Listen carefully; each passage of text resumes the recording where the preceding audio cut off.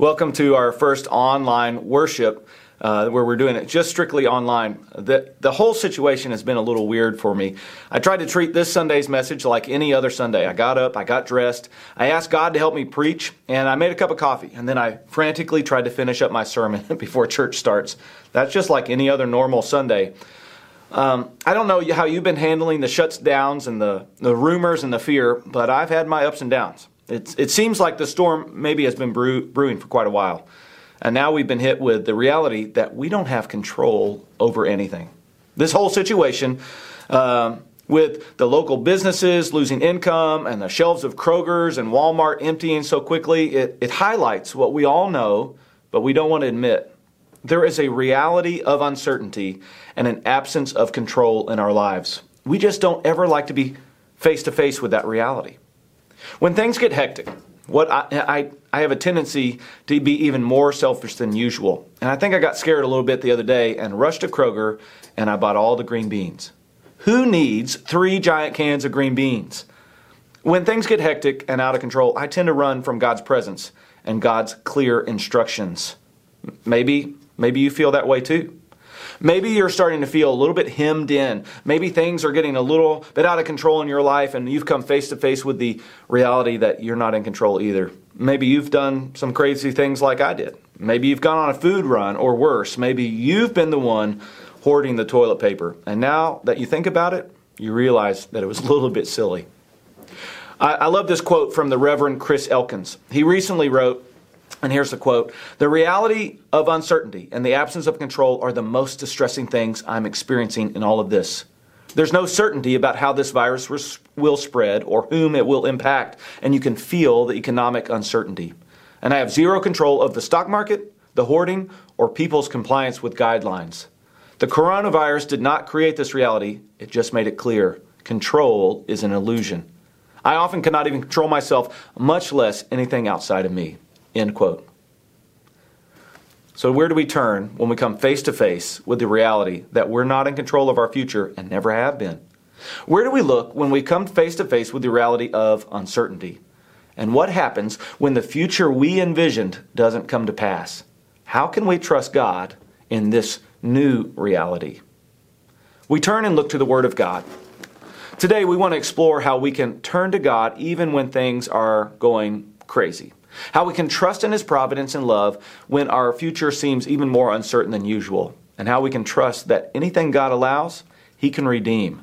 Not only for our good, but the good of those around us. This is exactly what we find in the writing from the prophet Jonah. I didn't plan on preaching from Jonah this week, but the prophet Jonah confronts us all with the sobering and comforting fact that God is ultimately in control.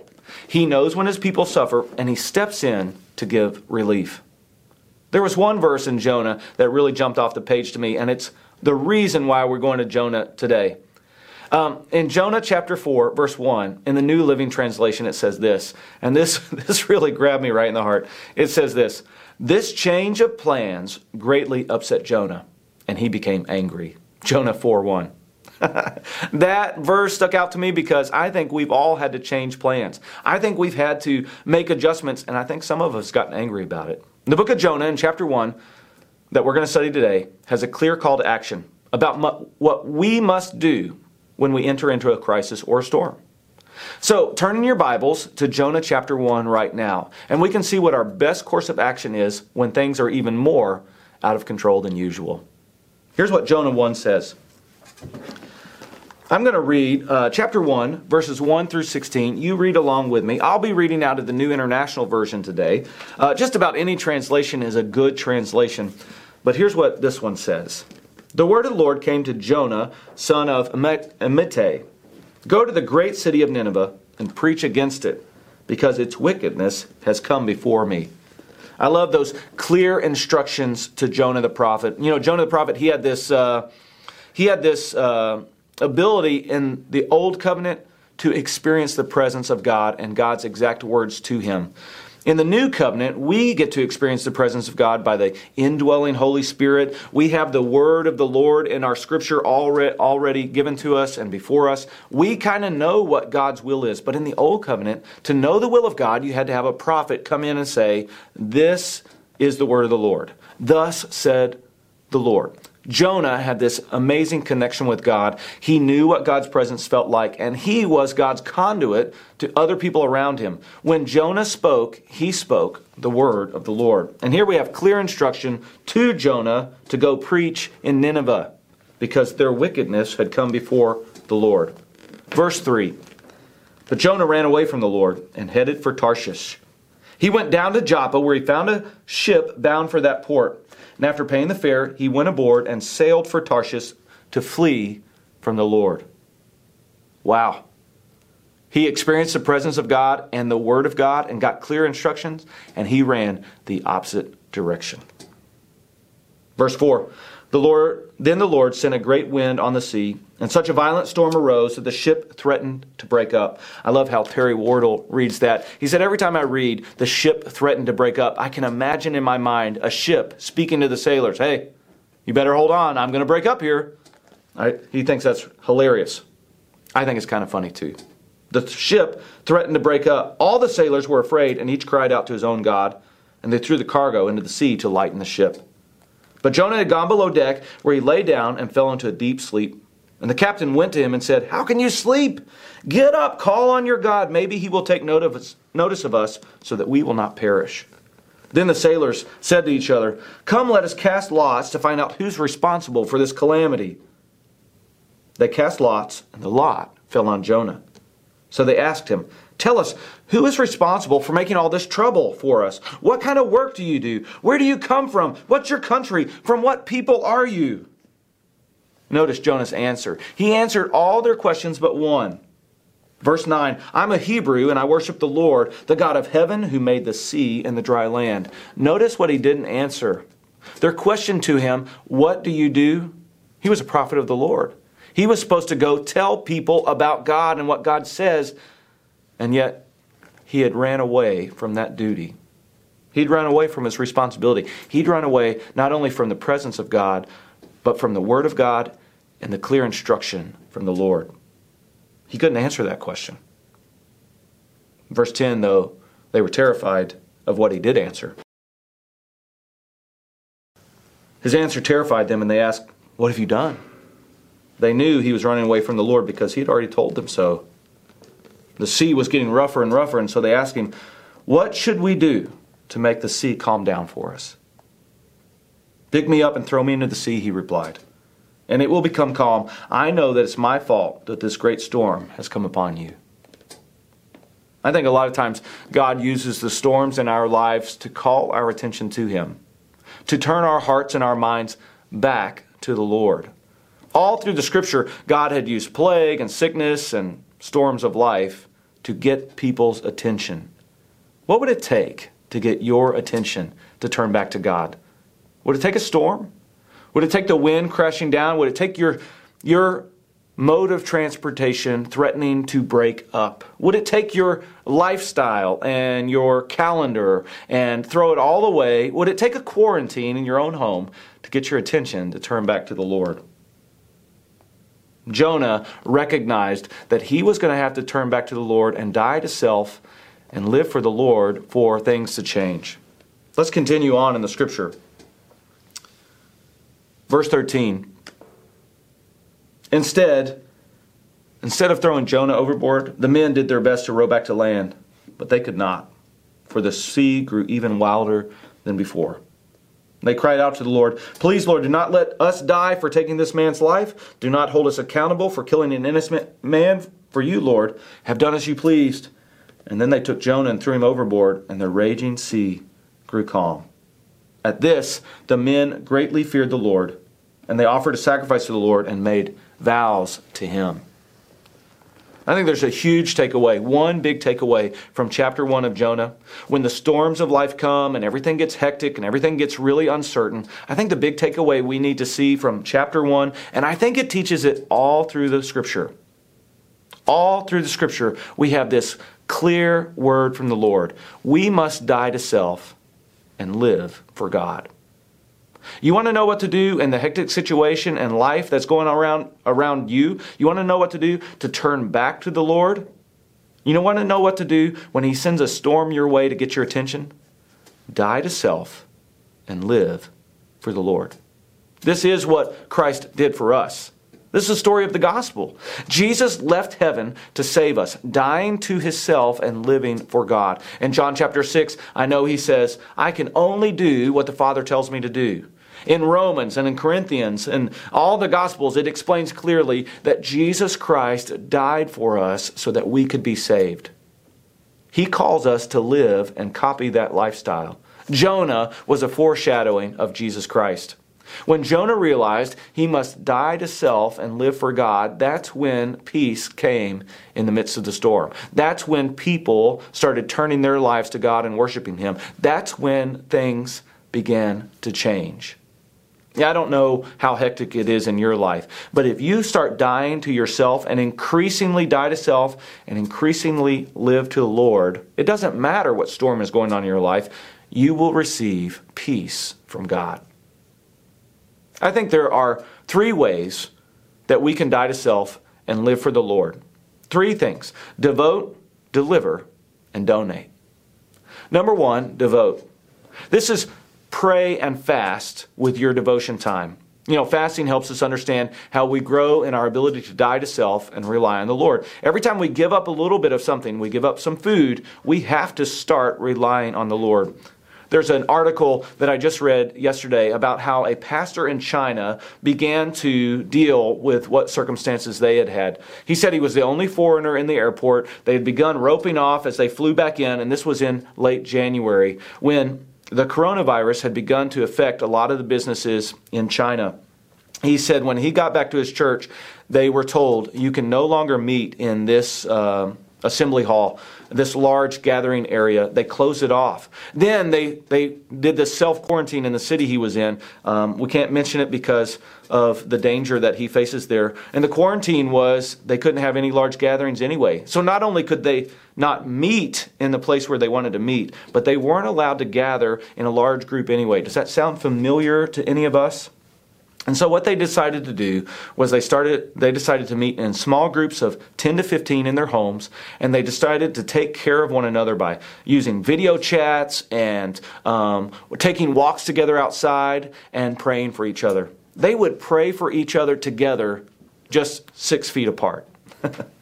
I think we ought to turn to God with prayer and fasting like that church in China did. And I think we should pray and fast in 3 areas. We should take a bit of Scripture, and we should meditate on it, maybe Psalm 91. And as we meditate on how Psalm 91, here's what it says. Let me turn over here. As we meditate on Psalm 91, even the first couple of verses, this can become our meditation and devotion that we use when we stop eating just maybe a meal for one day out of the week and begin to pray. Here's what Psalm 91 says. Whoever dwells in the shelter of the Most High will rest in the shadow of the Almighty. I will say to the Lord, He is my refuge and my fortress, my God, in whom I trust. Now, God never tells us that we won't get sick if we follow Christ. And God never tells us we won't suffer if we follow Christ. But what He does promise us is that no matter how we leave this world, our future is guaranteed. You want to know what to do when your future seems out of control? Turn to God and trust Him because He promises to be in control of your future. So please, fast and pray in these 3 areas. In your devotion, pray for our healthcare workers, pray for the healing of our land, and pray for our own hearts turn back to God.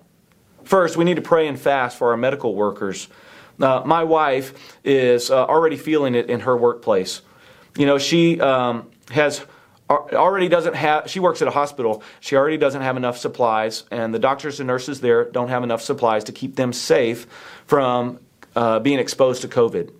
And everybody knows where she's working, in the back of their mind, they're going to get COVID-19. They'll bring it home to their families while they're on quarantine, and then they will leave the hospitals short-staffed. That's a lot of pressure that the medical staff is dealing with. Then they're scared they're going to infect their families, and they have to make harder and harder decisions like they're having to do in China and Italy and Korea. And they're really worried that they may be the reason that their loved ones are exposed to this virus and then suffer and die. Medical staff and workers all over the United States are beginning to suffer from pre-traumatic stress disorder. We've all heard of post-traumatic stress disorder. That's when you experience a trauma and then you have negative thoughts that just flood your mind because you keep going back to that suffering. Well, our nurses and our doctors and our medical staff, they are seeing the lack of supplies, and they're worried about their loved ones, and they're worried about leaving the hospital short-staffed, and they're worried about maybe having a flood of people who are sick, and they're experiencing the stress of the trauma without the trauma. It's called pre-traumatic stress disorder. So start praying and fasting for our healthcare workers. Start praying and fasting that they would trust in God, that they would be protected in their own health, and that they would be able to turn to God and find peace. So because our nurses and doctors are beginning to suffer from pre-traumatic stress disorder, we need to start by devotion with prayer and fasting in these areas, that God would protect our healthcare workers. And see how we can start praying and fasting for others is just a small way to die to ourselves and live for the Lord. The second thing we need to pray and fast for is that God would heal our land. There are already some that are sick, but there are those that will be sick with COVID-19, and there are some that are sick without COVID-19. More importantly, there are thousands in Wilmington alone that are far from the Lord. And it won't matter if everyone in the entire land has perfect health if they're bound for hell. Pray that they get healthy, but more importantly, pray that they find Christ. Also, number 3, pray and fast that God would reveal in our own lives what areas that we're still holding on to selfishly. Maybe we're grabbing onto the illusion of control. And maybe this storm is bringing us face to face with the reality that we've always lived in uncertain times and we've always had the absence of control. But the storm has made, of these last few days, has made it abundantly clear that we are dependent and have always been dependent on the God who controls the storm. Just like Jonah found out. In Jonah's verse here, when God sent a great wind, verse 4, on the sea, and it caused such a violent storm that the ship threatened to break up. Maybe this storm is beginning to reveal things in your life because your life is beginning to break up. And when they asked Jonah, what do we need to do? He said, pick me up and throw me into the sea. That's our clear call to die to ourself and live for the Lord. When we pray and fast, that's just a small way in our devotion to die for self and live for the Lord. The number 2 way that we can die to self and live for the Lord is to deliver. Devote and deliver. Latasha Ruddle at Cape May has taken several residents there and taken their picture, and they've been holding a sign. Some of the signs say, I love you. Some of the signs say, I miss having visitors. They're all sweet, and they're just lovely. I know some of them personally because I do a Bible study there on Tuesday. Latasha sent me an email asking if I knew if anyone could send a picture back with their own sign, just to encourage the residents of Cape May. Here's what we can do as an entire church. We can email a picture of our church or our family with our own sign that says we're still thinking of you and we love you. If you email it to mail@wcconline.org, a picture of you or your family with a sign that says we love you, we're thinking of you, we pray for you. If you email that, we'll make sure Latasha gets it at Cape May. Just giving a picture and a sign, taking the time to do that, is another small way to die to self and live for the Lord. Because we're starting to think about other people. This is how Christ wants us to think and live. Number 3, we need to devote, we need to deliver, devote in prayer and fasting, deliver with just a picture of your family to Cape May residents. And number 3, we need to donate. Our church is already great about giving. And for the past year, we've been learning how to sacrificially give too. Sacrificial giving is anything above and beyond our normal tithes and offerings. And we've been so good at this. We've brought in offerings first to the Lord and then given above and beyond so that others could receive financial assistance. We've given sacrificially to New Life Clinic and Your Father's Kitchen and Butler Springs Christian Camp, and we've even given sacrificially to missionaries and missions. It seems that it might have been the providence of God that we had not planned any sacrificial giving for the month of March and April. But now we have a clear reason to do so. There will be many who will need financial assistance in the next several weeks. Small business owners, substitute teachers, people through no fault of their own who are going to have trouble making ends meet. As a church, we want to help. We want to die to self and live for the Lord. We already have a budgeted line item for members of our church called Brighter Transitions, where we go and give financial assistance to those who need a pick-me-up. And we have a line item for community members called Benevolence. But I have a feeling we're going to need to boost those accounts. One of our church members, Jeannie Christian, called just yesterday and asked what would be the best way for her to give to the church. Jeannie has a compromised immune system, and she knows that if she gets sick, that means others have to take care of her. So she's trying to be extra careful. Jeannie called and asked, would it be okay to mail in her offering? Snail mail is a great way to continue to keep ministries going, and we have several people giving by mailing in their offering. Another way to give is online. If you give online, you'll have the opportunity to give to the general fund, your regular offering, or tithes. But you also have the choice to give in the sacrificial giving drop-down menu. All monies received in the sacrificial giving drop-down toolbar for the rest of this month and April will go to help those in our church and in our community who are going to need financial aid due to the shutdowns in our area. Remember, we give first to the Lord. Those are our offerings and tithes that you've set aside for ministry and missions of your local church, and then we give sacrificially. If we can do so cheerfully, we need to do it because we know others are going to be in worse shape than we are. Donating, giving is just another small way to die to self and live for the Lord. What would happen if you did these three things? Like Jonah, who finally came to the realization that if he would die to himself, he could end up protecting others and saving lives. If we answer that call of the Lord, and it's found all through Scripture, if we can answer that call of the Lord to die to self and live for the Lord, what would happen to those around us? If you died to self and lived for the Lord in three ways, imagine if you devoted yourself to God in prayer and fasting, if you had delivered a picture to Cape May, or you donated money above and beyond your offering to help someone else in financial need, imagine what would happen. First, it will reveal God's love.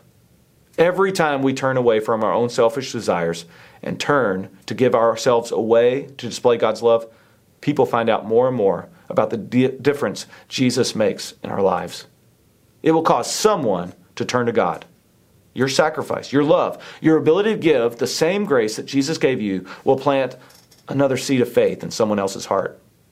Imagine what happens when someone at Cape May, who hasn't had a visitor in about 2 weeks, receives a note that they're not forgotten.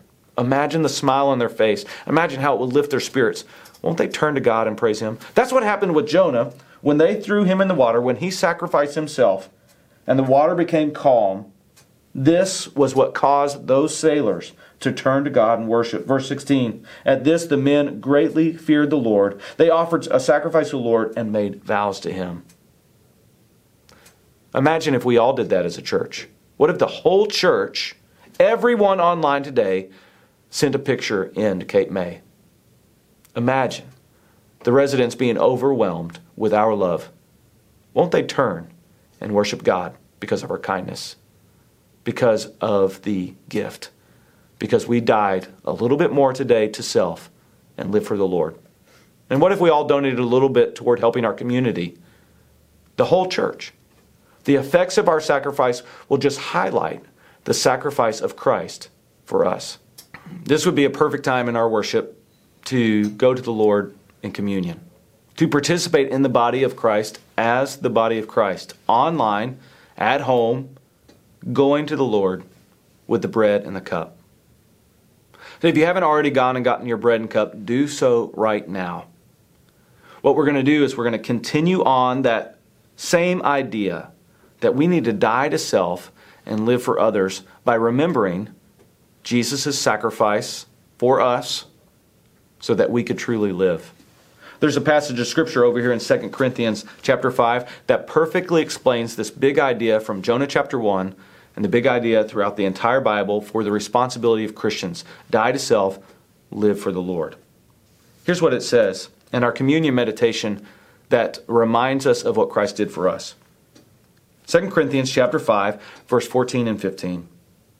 For Christ's love compels us, because we are convinced that one died for all, and therefore all died. And He died for all, that those who live should no longer live for themselves, but for Him who died for them and was raised again. When we go to communion, we are reminded that Jesus Christ died for us. When we eat that bread, we're reminded his body was broken. When we take that cup, we're reminded that his blood was shed so that we could receive forgiveness. But it doesn't end there. We're reminded of the sacrifice, but we're also reminded of the resurrection.